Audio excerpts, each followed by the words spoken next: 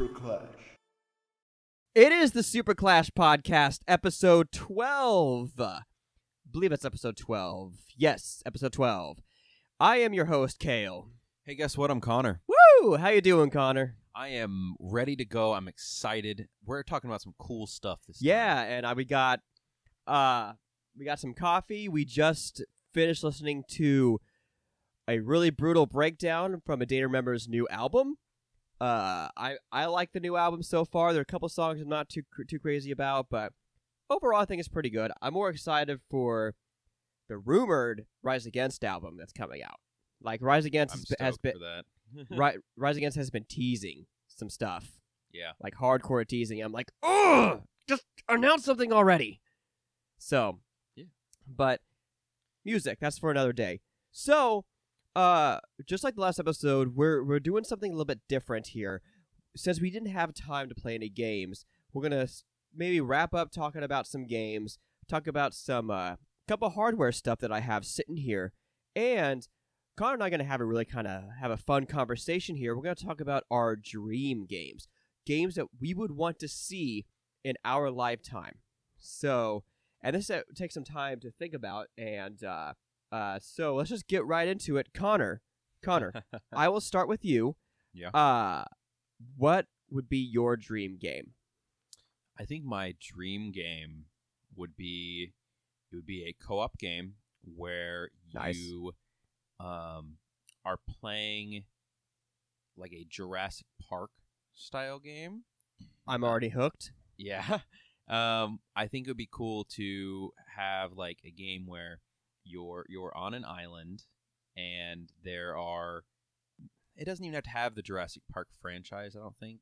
It could just be any. But you're on an island. It's semi-modern, so it's not like weirdly like, oh, you're back in the time of dinosaurs or you're weird in this weird future planet or something. No. Modern times, you have modern stuff, modern-looking characters, and you basically have to work together to survive on this island and get off alive. And it would have to have a story, I think, would be really cool. Okay. And I think it could even have like crafting elements in it where as you're going around, you're picking up like med kits, you're picking up supplies, you're creating different things to help you survive. And there could even be guns too, but ammo would have to be super, super limited. So you have to be very cautious and then aware that if you fire the gun, you're probably going to attract predators. But there's not a ton of predators on the island. It would be very similar to Jurassic Park where there's mostly herbivores and a handful of predators. So it adds a little to the suspense. You don't know where they could be. They could be anywhere, Right. And I think that would just be a really awesome game. And it's kind of been something that I've been craving for a while. Something that is a co-op, story-driven dinosaur game with, a decent team behind it making it. I don't want it to be some little rinky-dink game that only kind of scratches the itch. I would like it to be like a big studio making something like so this. It almost kind of has the elements of Far Cry, so like the environment-wise of Far Cry. Yeah. With survival elements of Don't Starve. Yeah. And the teamwork of, I'm just going to mention a game that we played recently, GTFO. Yeah. That would be pretty dope. Yeah. I feel like there's been attempts to, excluding Jurassic Park Operation Genesis, Jurassic World Evolution, and that it's not Telltale game. Telltale. Yeah, there's a Telltale That game. was Telltale? Yeah. Wow. Early Telltale. Oh, It was okay. one of their first ones. So, because that was when Telltale didn't have that as good as quality as they did. Yeah, near it the was end an of their life. okay game, but it doesn't scratch the itch. It seemed like they were trying to be a game and not just story. But they haven't scratched that itch. Like I remember Two-Rock, but Two-Rock didn't really scratch that itch either. I always said I want a Far Cry with dinosaurs. And they kind of did that with Far Cry Blood Dragon. Yeah, sort but of. it still didn't really do anything. Yeah. So I really feel like there needs to be a dinosaur game. Like something like that. Definitely. Yeah, and I think additionally, kind of what I would like to see more of, because every time I go out to Steam or to PSN or the eShop, what I'm always looking for is a game that I can play with friends that has some sort of creatures in it. It could be undead, it could be monsters, it could be dinosaurs, some sort of threat that's not human shooting at you. Right. And I want some RPG elements to it, where like you can pick things up, you can craft, you can find items, you're looting things. So kind of like a survival horror looter shooter would be really fun, and it has to be co-op. I think that's the fun part about it, is playing with friends, and that's what I've been craving. And the closest Come I on, can get Dying to Light. Come out already. yeah, the closest I was going to say that the closest I can get to that right now is the first Dying Light game, which I've played a ton of, but there's not really anything else out there that does it for me like that, like the Dead Islands and the Dying Light. I want more like that. Right. 'Cause those games to me are exactly what they're like the dopamine fix for me. I could play them for hours and hours and hours because you can collect things, you can craft things, you're finding new things to do. You also have this enemy that you have to kind of avoid or fight off, and you're working together with friends. And if you get pinned down by some sort of creature or something, your buddies can come in and try to help you out, or vice versa. Right. That's Yeah. what I want. And ideally, like the perfect game would obviously be a dinosaur one, but I'd even take other ones like werewolves or some sort of creatures that maybe I'm not even thinking of. Well, be creative. Make your own race. Yeah, yeah. Just make them scary. Yeah, any sort of scary creatures, but co-op. And if honestly, if any of you out there, if I'm saying this and you're thinking of a game in your head like, oh my gosh, that's exactly what this is, tell me. Reach out to me on Twitter @SuperClashGaming, please, because I'm always looking for that, and I'm never finding anything that scratches that itch. At least, not something that's like Dying Light quality. Yeah. And so what about you, man? What are you looking for? I in a had this game? idea and my prayers for this game was somewhat already answered, and hopefully it becomes better as time goes on. But do you remember the game that me and I had the idea, David was on board, you were on board, where it was a ghost hunting game. And granted, and Phasmophobia has done a lot of this, and they did it in a lot simpler ways. But in some ways too complicated. What, in Phasmophobia? Yeah, I feel like that game overcomplicates some things. Yeah, to where you are a ghost hunter in a house, and you have to find proof of activity. And except the difference for this one is, at the time I was really into ghost hunting shows and everything. I've kind of fallen off of that now. I still find it interesting for entertainment, but I don't really believe in ghosts. I still find the idea of ghosts interesting, and I sometimes go into that rabbit hole of watching ghost videos on YouTube. We all do. It's fun. Yeah. But anyway, so I thought there are different locations that you can go, and you have your typical ghost hunting equipment like your EMF recorder, or digital recorder, a spirit box. You can set up cameras throughout the house, and you have to figure out what happened in the house through ghost activity.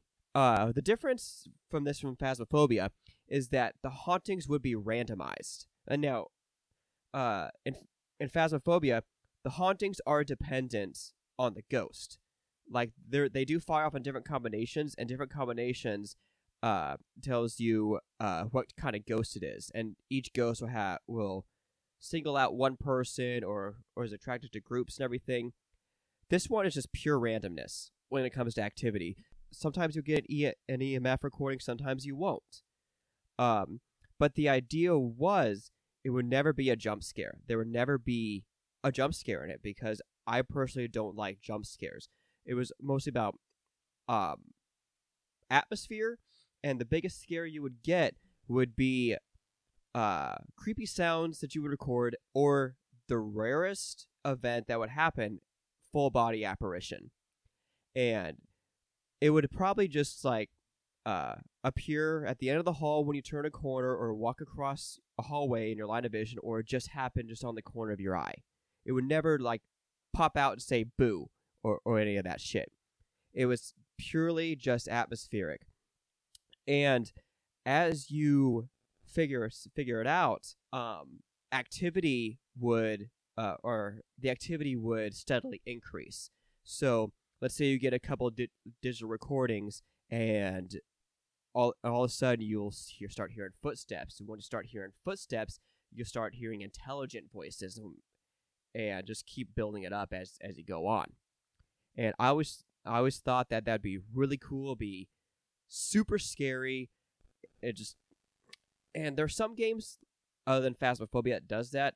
PT did that as well. There were some jump scares in PT, but PT just was like, that chick was watching you. Like she could be watching you from above. You would never known if you never looked up. Yeah, that was the idea that it still breaks my heart that never came to fruition. That game would have been horrifying. So that was one of my dream games. And for horror, another dream game, and I've been trying to work on this for some time. I've been trying to do it as a board game or an RPG. Where, actually, do you have any other dream game ideas? I had one. Okay, I'll hand it off to you, and I'll think on this a little bit more. Go ahead. One dream game that I tried to make at one point in time that just didn't. It fell through. But if somebody ever wants to make this game, it would be awesome. Contact him. Let him be the creative director. I mean, I would have ideas for it if anybody wanted to talk about it. But when I was growing up, one of the documentaries, I would say, that was on TV, it was about ghosts. It was called Spooked, The Ghost of Waverly Hills Sanatorium. I find that Waverly Hills Sanatorium fascinating. Yes, it's very, very interesting, and a lot of it has such a wide variety of like recorded phenomena there that it really appealed to me, right? Recorded phenomena. Yeah, I mean, yeah, I say that in air quotes, but continue. I'm sorry. Yeah. What I wanted to do was, at some point, create a game with a fully realized Waverly Hills Sanatorium where you would go to different parts of the sanatorium that were similar to like what was in the documentary, or what people have posted online, and like whatever you experienced in X part of the sanatorium would happen to you in the game. It's like when you would like see somebody in a window from looking at it outside, you could do that. Or when you were in the basement, maybe you heard like rattling carts moving around, or like stuff like that. Just nothing in the game would kill you, right? Like you couldn't die, but it would be just creepy enough where you would feel on edge. And I actually wanted my wife to record some of the audio for it because she plays violin, and you can do some really creepy shit with violin, especially with the recording software and distortion. Oh yeah. And I wanted her to create that, and then I wanted to work with a friend of mine to map out a fully 3D version of this sanatorium and start adding in the pieces to it. And it would be kind of like there wouldn't be much of a like there's not like a challenge to the game per se. It's the game would have you go, and you would have like a camera, and you would record the events in each of the rooms, and you would fill up your like ghost hunter log, right? And just record the events and kind of experience it. Like the game would be more of an experience than it was a challenge per se. Yeah. But you could still like fill up your diary, and at the end you would like have your like full list of experiences. And right? This would be really cool because you could take real stories and do like a quick like video of that story with like the black and white photos, so that person can have an idea of what a story is behind on the floor or that room, and record those events. Can you imagine both of these horror games in VR? Oh, that'd be awesome. With 3D headphones, it just... Yeah, like let's say you walk into this room and experience the event yourself, and then it like the game goes into like a cutscene where it like plays a clip from the real sanatorium, or like actual audio that was supposedly recorded there. Like, that would be so cool and so chilling, right? Right. And that's my dream game. And I don't know how the legal licensing would work out with the thing. You might not be able to call it that, but you could maybe you could maybe fake it. But or you could just release it for free, and then they really probably couldn't say anything, I guess. But it would be awesome if somebody ever wants to make that game. That's a freebie idea. I would like it if you at least like mention me, for giving the idea, or like included me in it so I could like be part of that process. But even still, I would love to play it. Me too. That sounds a lot like my idea. That seems like just right up what my dream game would be too. Lily and I have talked about doing a road trip to the Waverly Hills Sanatorium. Like, would you want to go if we went on a road trip? Would you want to check that out in person? If we could. Like, I don't know. Do they allow like visits to that, or? I think so. Lily and I went to the Villisca Axe Murder House back in October. Okay. And let me tell you about that one. So, even though I don't necessarily believe in ghosts, you still have the thought of that activity in your head, in the back of your head, And so, when we walked in, there's a building where you go and pay for the tickets, and there's pictures of supposedly apparitions caught, people being scratched and grabbed and everything. And so that didn't really help my mental state when going into the house, because as soon as I stepped into that house, I just felt this overwhelming sense of sadness in the house, and felt like someone was watching me. Now, granted, when I think about it, it was probably nothing. It was probably just the story. Like, I've heard about the stories and activity for years before visiting the house in person, so that's probably what I was thinking.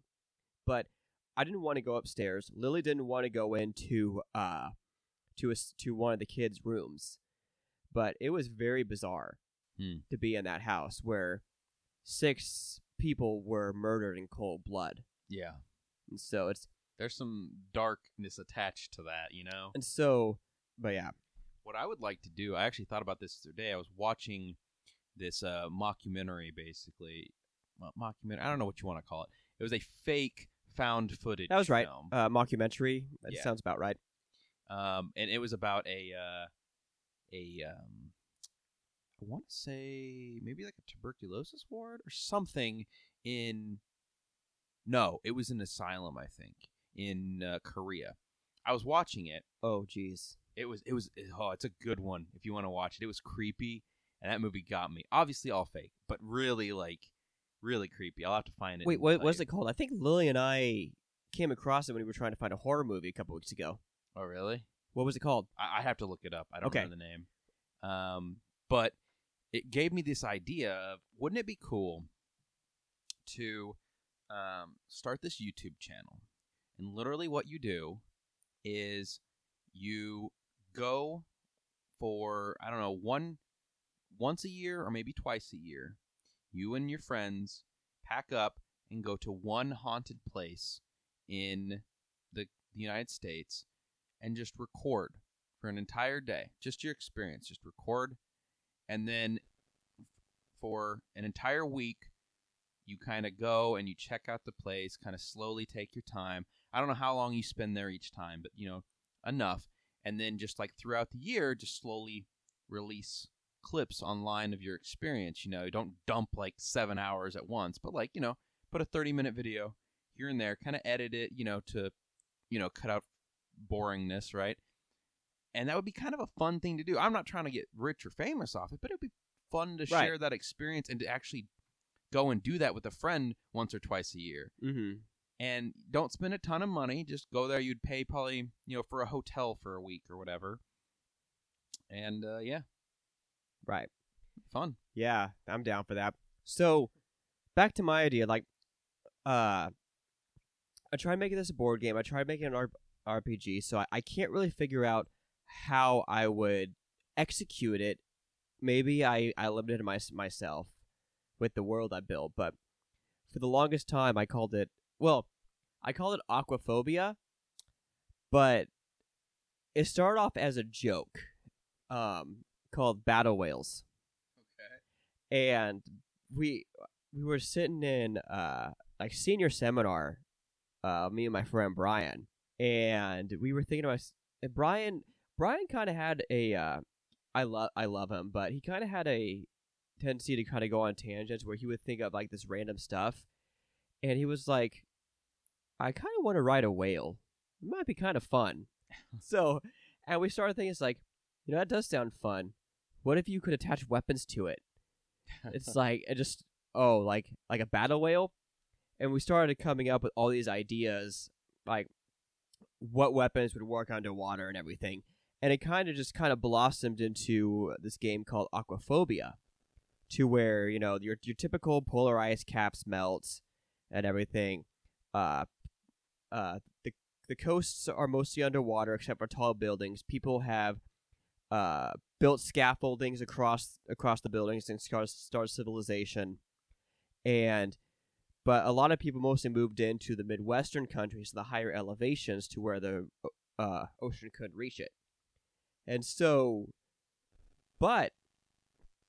scientists are build in this world build something called arcologies, to where if you're not familiar with arcologies, it's basically a scientific concept to where it's its own dedicated man-made environment. And so it's been a concept for quite some time. So they create these arcologies, and so they genetically modify creatures for these arcologies in order to create like a stable ecosystem, so they can like grow food, have fresh water, have fresh meat, because all these resources are low in this world. And of course, all that goes awry because of genetic modification. That their evolutionary or the evolution of these animals have gone crazy, and so now, the point of the game is that you are tasked with going to these arcologies, these dangerous arcologies. Some are habitable, but they don't have as good as resources as these really dangerous ones. And so the idea is that you are tasked with a team or by yourself to go onto one of these islands and gather resources. Sometimes you are tasked to gather food or a certain type of meat. Sometimes you're tasked to collect water, or it could be something as simple as samples for science. But these arcologies are extraordinarily dense, foliage-wise, and extraordinarily dangerous. Like, we're talking about spiders the size of this table that we're on right here. And all these creatures are based off real creatures, or all these creatures are based off real world animals. Where the spider that I thought of was from the Ulabora family of spiders, to where they don't have venom, these type of spiders, but what they do is that they just keep wrapping their prey in webbing until the pressure of the webs basically crushes them down to a liquid. It's basically like a trash compactor. Oh, jeez. And imagining that for a human just would be fucking terrifying. And then your team, like one person gets caught and they start getting wrapped up, and your health starts going down faster and faster as you get wrapped up, and your team having to work together to get this thing off of you and then cut the web out. Yeah. I always thought that'd be such a really cool concept for a game, and I've tried to make it like a tabletop RPG. I tried to make it into a board game. I just think a game is the only way this can be realized. Yeah.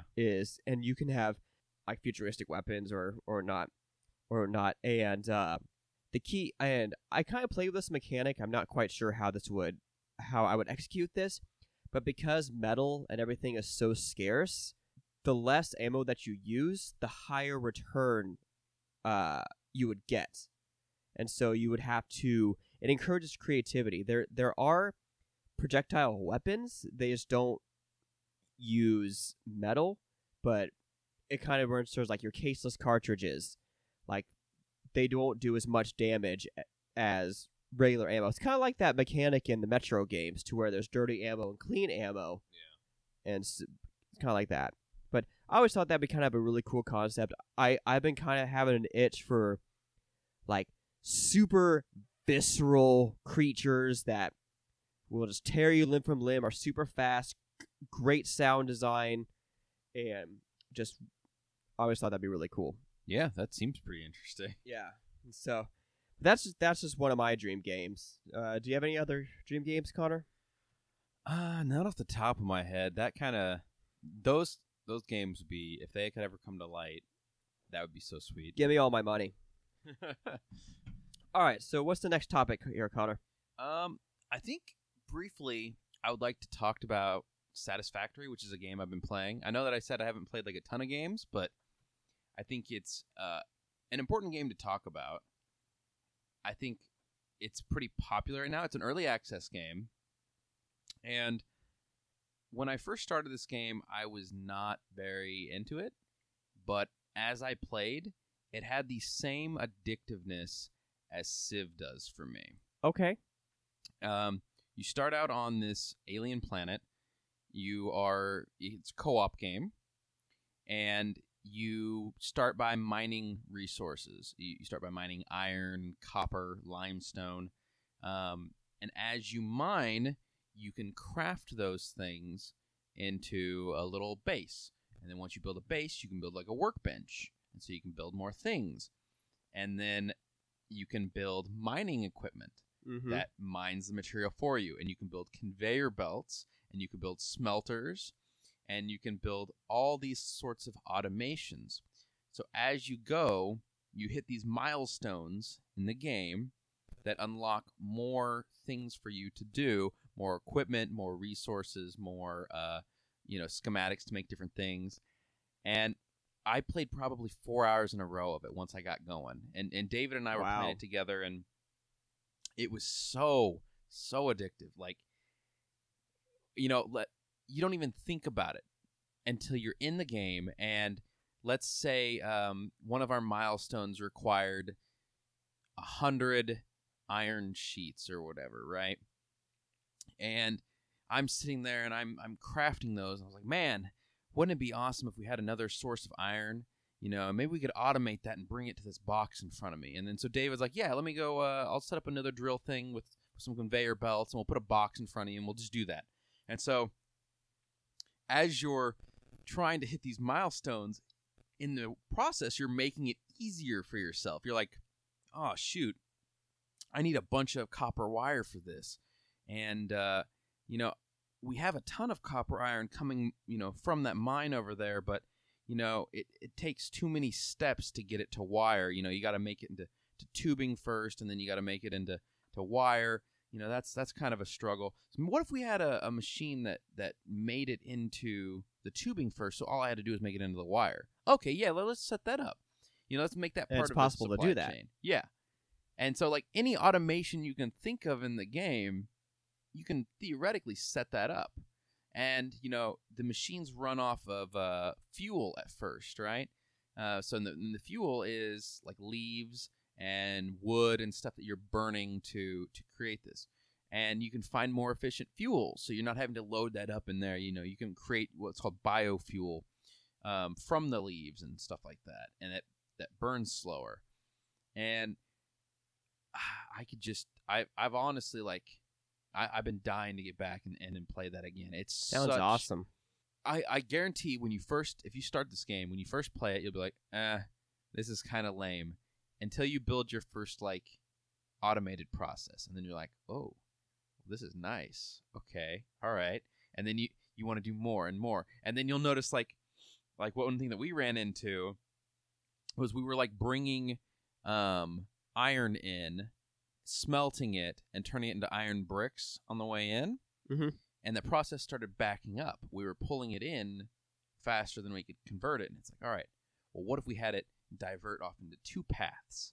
And so half of it goes to this smelter, half of it goes to this one, and the iron bricks just keep coming. Nice. And they go into the same box again. And so, it's like all this stuff is just, it's I don't know, it scratches an itch on you, and you're just like, yes, I have to keep automating That is awesome. things. Yeah, definitely worth your time. Cool. That sounds interesting.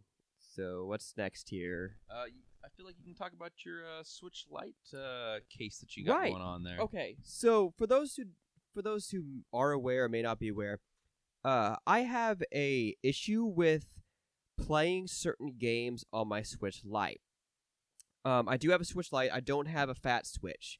And so there are times where, like, if I'm playing that's like a shooter or whatever, holding the Switch Lite is really difficult when playing these shooters. I don't feel like I have a lot of control over it with playing a first-person shooter. So I have my Switch here in front of me.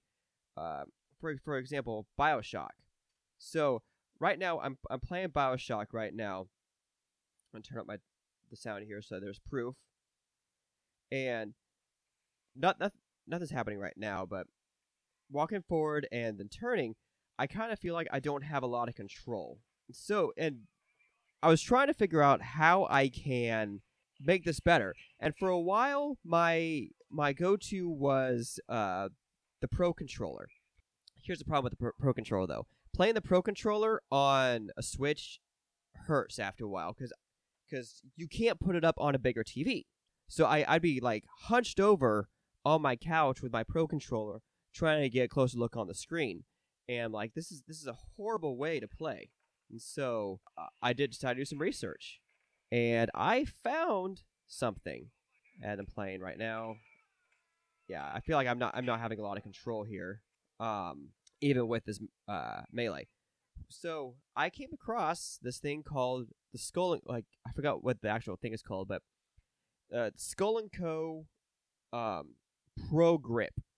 So basically what this is it's a shell. It's a protective case that the Switch comes in, but you can change the size of the grips here. And they come in 3 sizes. One, I don't know the actual names for them, but you have kind of small ones that kind of just make the back a little bit bigger. And then you have one size up. They're about the same size as Pro Controller grips. And the one that's one size up has kind of like a trigger shape to it. Yeah. And it's not that bad. But the big one is where it's at here. And so try to do this in the dark here.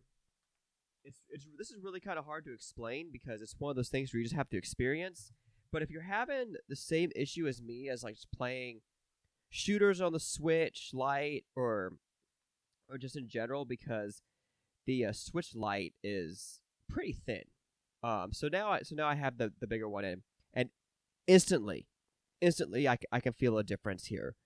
All of a sudden I have more control over what I'm doing, and it just completely changed how I play first-person shooters now.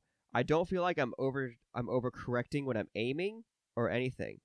So this is actually really kind of hard to explain. It looks like just like one of the clear, like, hoary cases that you would buy for a Switch Lite. The difference is you have these kind of harder plastic grips that you can slide into it, and that you can get them to kind of match your system. Like, for instance, I saw yours, and I was holding it for a while, and I ended up ordering a set for mine, which I was happy. They had one for the Pokemon Sword and Shield Switch that matches that, too. But it gives, for people with larger hands, like Kale and I here. Yep. It's nice because it gives you something to hold on to, so your fingers aren't like arched in like a weird position.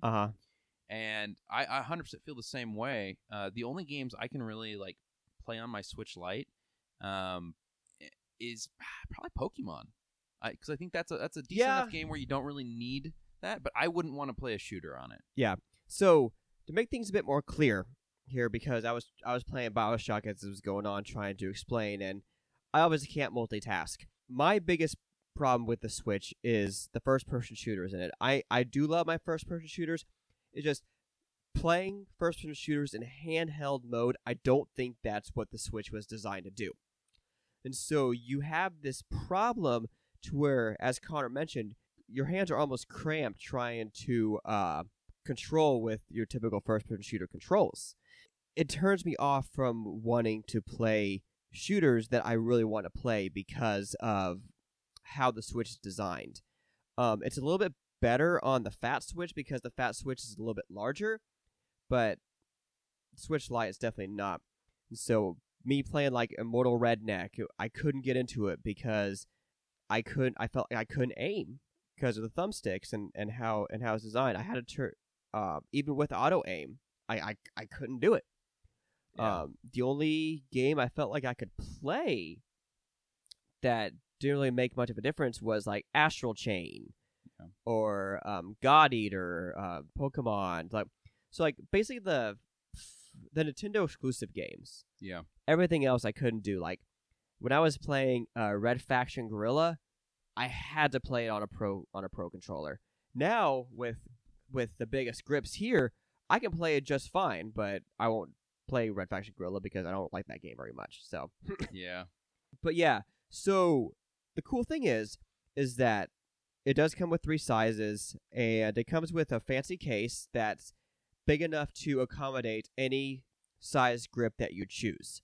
I picked this up for about $40 on Amazon. And that included a case too. Included a case, yeah. That's like a hard shell case that the actual Switch with the outer case goes into. Yeah, and the clear case it comes in, it does cover the ZR or the R or the Z's and the R. Oh my gosh, ZR, ZL. Thank you. And it actually makes them a little bit larger too. These buttons, which is good. Connor wasn't too crazy about it at first. Like he felt like they were a little mushy, but after playing with it for a little bit, it's not that bad. Yeah, I think for me it takes some of the clickiness away from it. It makes them a little like, yeah. I mean, it's not terrible by any means. It was enough. It didn't deter me from wanting to buy it. I'll say that. But it wasn't ideal. I don't know why they covered those buttons. I don't know. I think it's just to make them a little bit larger to kind of accommodate for the longer longer ones. But this is so comfortable. Like the first time I handed it to Connor, he was like, "Okay, I'm already sold." Yeah, I had to get one. I was like, "Yes." And if you just want the case without the outer like hard shell case, I think it was only like $20 on Amazon. Yeah, I'm just feeling a massive difference in playing BioShock on the Switch, which I'm so glad BioShock is on the Switch. BioShock is one of my favorite games of all time.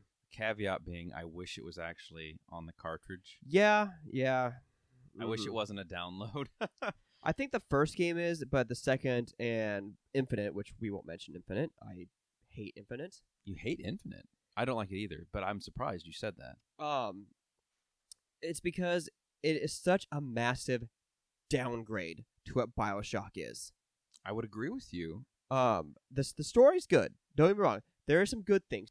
Troy Baker as Booker is good. I like anything Troy Baker's in. But it went from a game to where you would go into arena and you had a choice to how you want to approach it to basically a Halo-like game. You only hold 2 weapons. You had a shield that recharged and health. For some reason, the only way you can gain health is eat trash hot dogs. It's literally eat out of the garbage. It felt like a massive downgrade.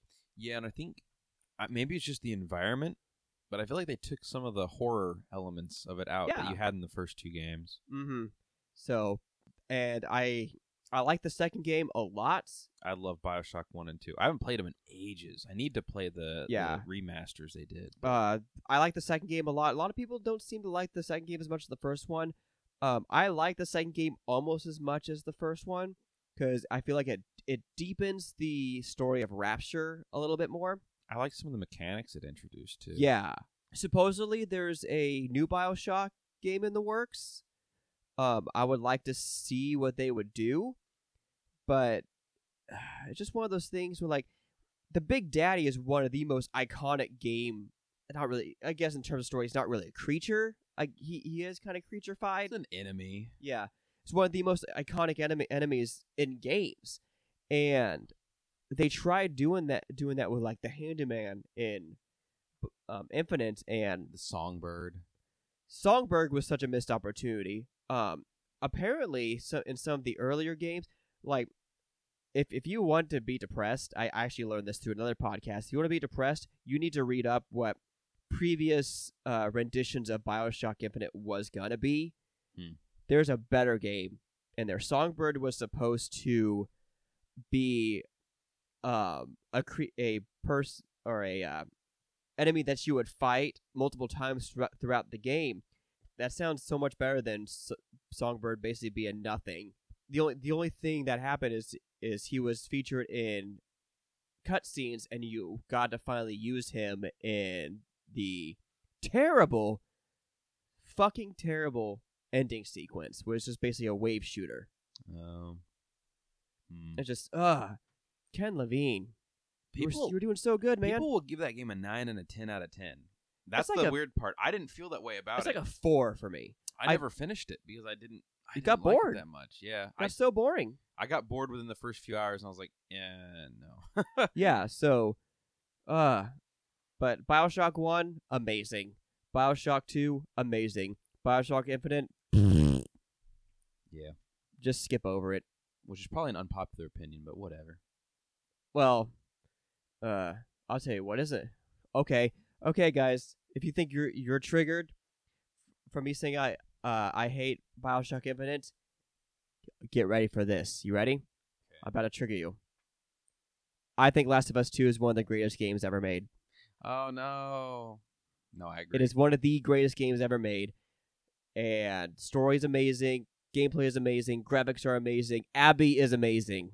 I'm saying it. Abby is an amazing character. She's a very strong, deep character. I've said it. Fight me.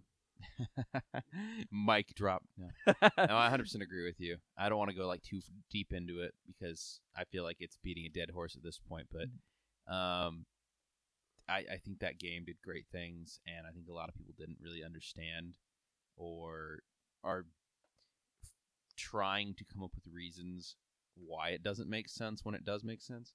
But that's a topic for another podcast. Sometime I want to do a Last of Us in retrospect episode where we play both these games, and then we come together and we just discuss it. Okay. All right. One thing I do want to get into, because I mentioned it in the last podcast, and I said that we would get to this, scalping. Yes. I want to talk about the awful scalping that has been happening. I honestly think it intensified during the lockdown last year. Yes. Because I definitely remember during the lockdown, Switch sales skyrocketed. There was a lot of demand for Switch You've only Switches. Recently been able to get Switches now. Yeah. I was really shocked. Long. I went into Target the other day to pick up a few things, and I was wearing my mask. Calm down. Sorry, there's a lot of shit going on. And I was like, okay, there's like 5 Switch lights and like 3 fat switches. Yeah. I was like, whoa. I don't know if it was because of the PS5 and the Xbox Series X, but I was really surprised. I think they've just been restocking enough where they finally caught up to the demand, and scalpers have kind of lost interest in those. Over the newer consoles? Yeah, there was a time last year where Switches were going for almost double retail, if not more, and that's ridiculous. And then what people started scalping after that, or maybe during that, and this has kind of been going on for years, but it's intensified, is graphics cards. Yep. It's so bad now that a graphics card that I paid for, which is about 1.5 generations behind, it's a 20 series graphics card. It's not a 20 S or a 30 series. My graphics card I paid $400 for. It is now worth over $1,200, and that's used because of scalpers just buying up every one of these 30 series GPUs. And now it's got so bad, they've bought up so many of the 20 series, the 20 Supers, even the 10 series, that there are some 10 series graphics cards that are going for well over double retail because of this now. Yeah. And I'm seeing a lot of that stuff on Facebook to where someone has either a graphics card or a PS5 or Series X, and they're selling it for like $800-900. Yeah. I mean, don't get me wrong, better than the $1,200-$1,300 that they're going for. And the thing is that's bothering me is that people are defending this on Facebook. Defending what specifically? The scalping. Oh, it's like people are saying, no, this is ridiculous. I'm not paying $800 for a $500 console. And people respond to this, well, he's got to make a profit somehow. I hate the argument that I always see in this. Supply and demand. Supply and demand. It's not supply and demand. The reason why it's supply and demand is because you keep fucking buying it all out. It's artificial supply and demand is what you're doing. There is potentially, I don't know for sure, there's potentially enough units produced to satisfy the people who actually want it. But when somebody comes in and buys well more than they're going to use with the intent of, charging people out the ass for them, you're jacking up the demand on it because you're buying up everything. Exactly. And this is the thing.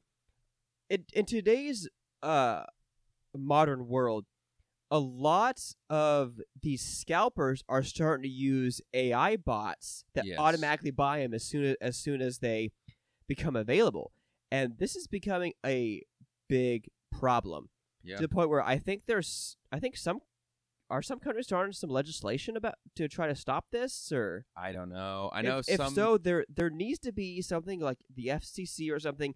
Something needs to be done to, at the very least, slow this down. So places like eBay, they don't enforce this. They don't enforce it.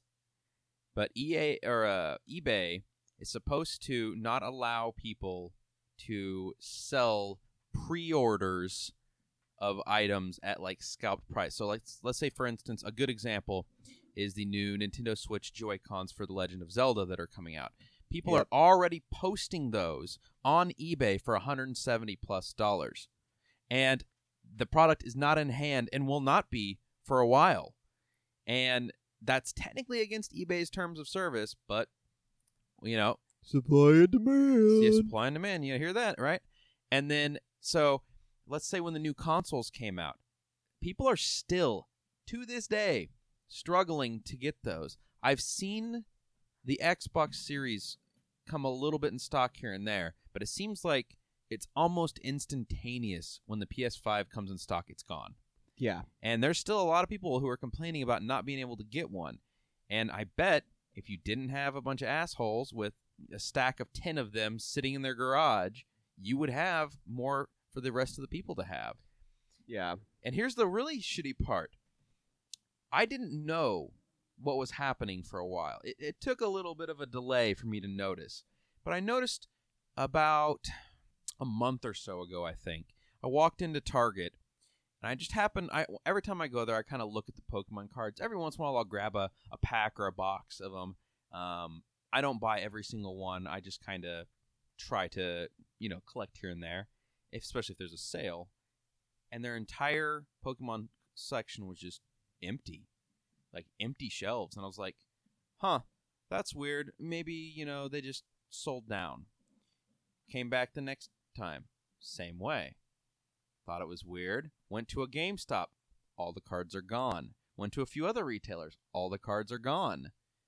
So now, the hot thing to do, and I've confirmed this by going out to places like Amazon and stuff to look, the hot thing to do is buy and scalp Pokemon cards now.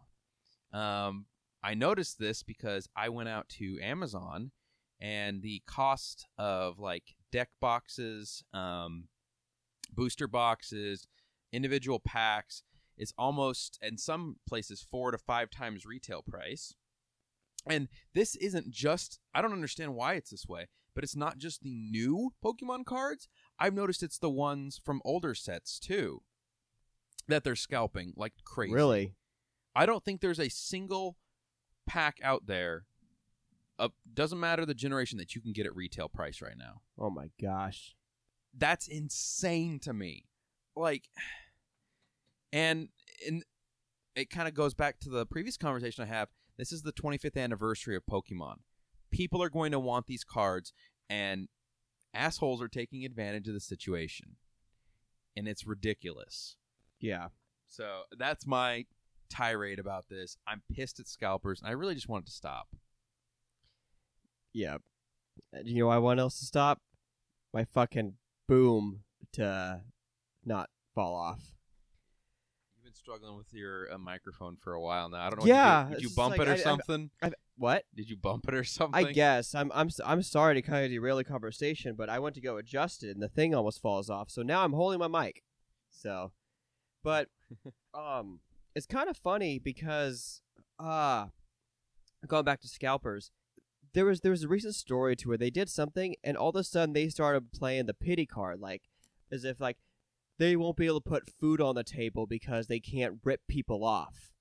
Yeah, no. If those people have enough money to buy up multiples of a product, then they have enough money to buy the essentials they need. Right. I mean, you're not going to a store and buying up $500 worth of Pokemon cards because you don't have any money.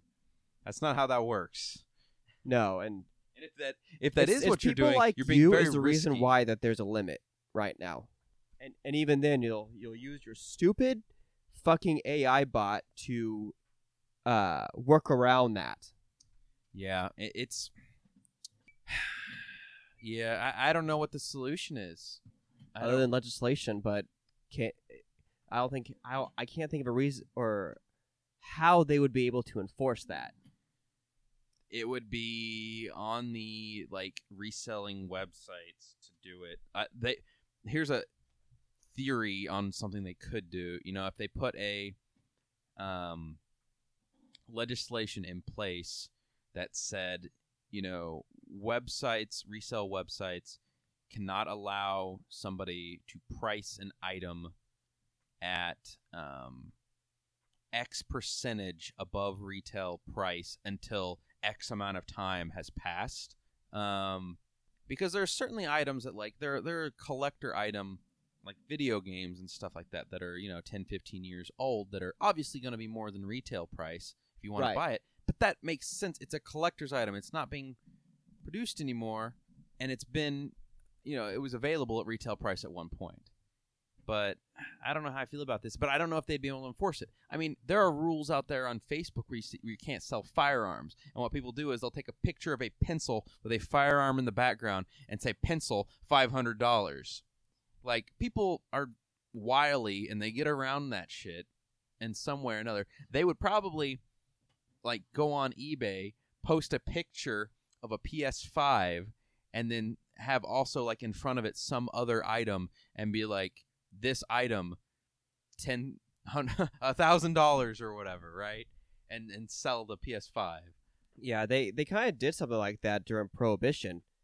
They would sell a ticket to a chicken fight, but the ticket would come with a free glass of rum. Now for those who don't realize, Prohibition didn't mean they banned alcohol. You could still have alcohol, you just couldn't sell alcohol. Yeah. So that wasn't technically breaking the law. Being in possession of alcohol wasn't breaking the law, selling it. So it's kind of doing the same thing with PlayStations right now. Yeah, I don't know what the solution is, but something needs to give. I don't know. Maybe companies can break these scalpers down by just overproducing for a while, saturate the market like no other, and leave these people with thousands of dollars of debt because of buying too much of this inventory. It would kind of stick it to them. I wouldn't feel bad for them. No, and the thing is, they're kind of taking advantage of the pandemic a little bit because these factories can't have full capacity. So yeah.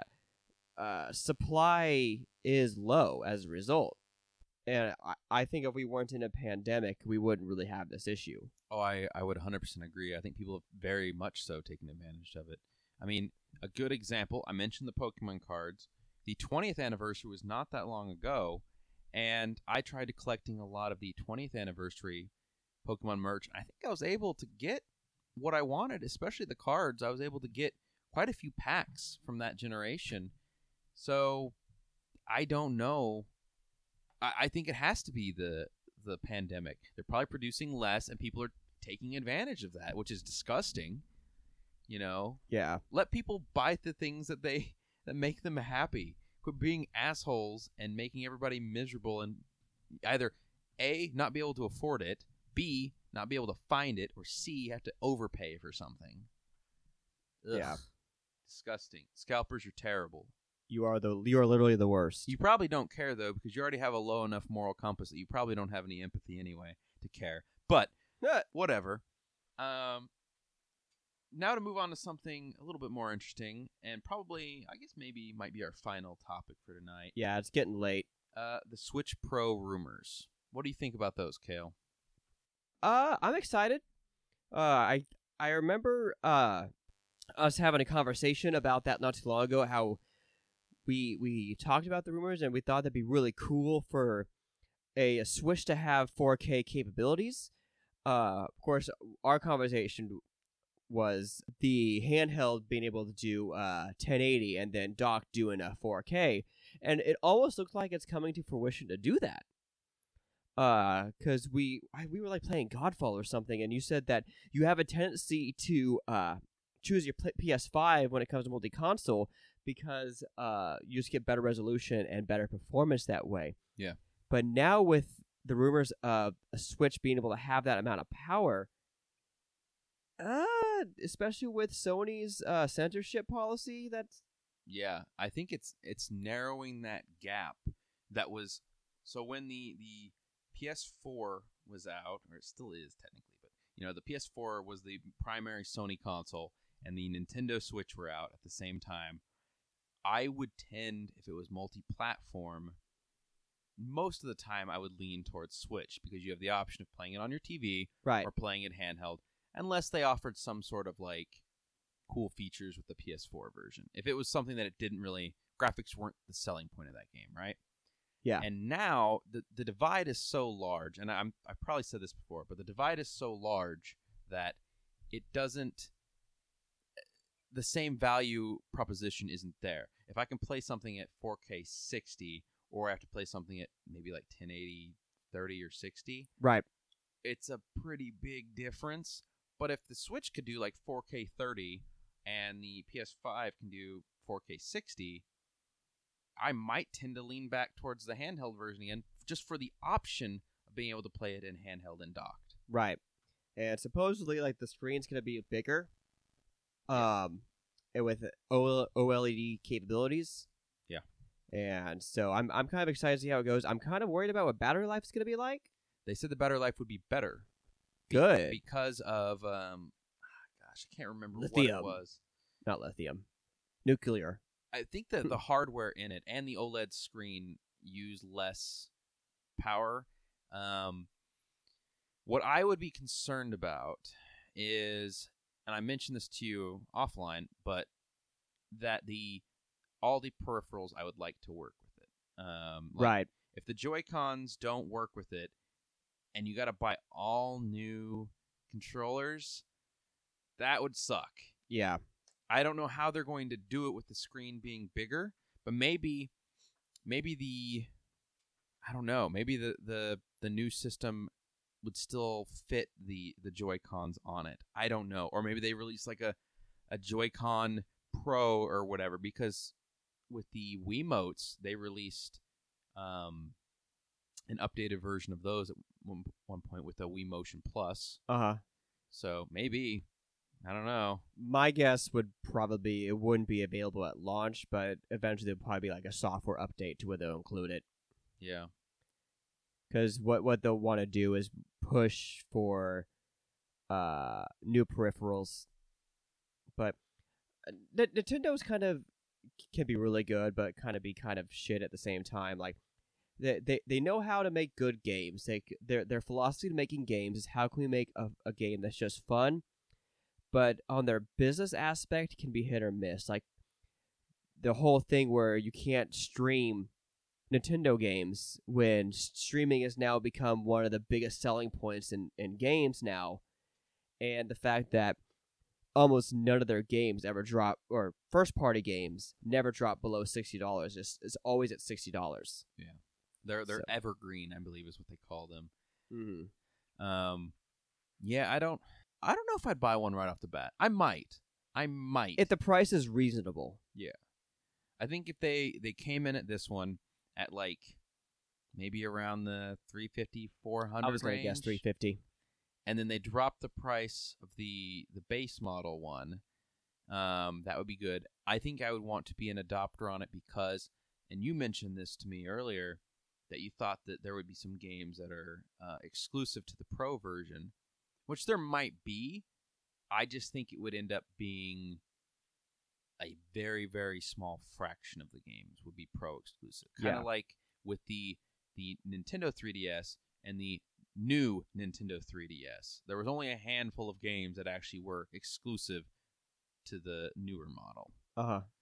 But maybe more graphically intensive games. Like if they brought Cyberpunk to Switch, maybe it would have to be on the Pro. That would be kind of cool if they fixed the problems first. Yeah. Let's fix it on the other platforms first and then try to port it. Right. So, but other than that, I'm just about burnt out, dude. Yeah, I'm pretty low on energy. We've been recording for quite a while. Yeah, we've been recording since almost 7, and my fiance is texting me saying, "Hey, are you almost done recording?" I'm like, "Yeah, sure," because I still got a 3-hour drive to do. So nice. But I was listening to new music, a Data Member's new music. Crank it up, bro. Crank it up, bro.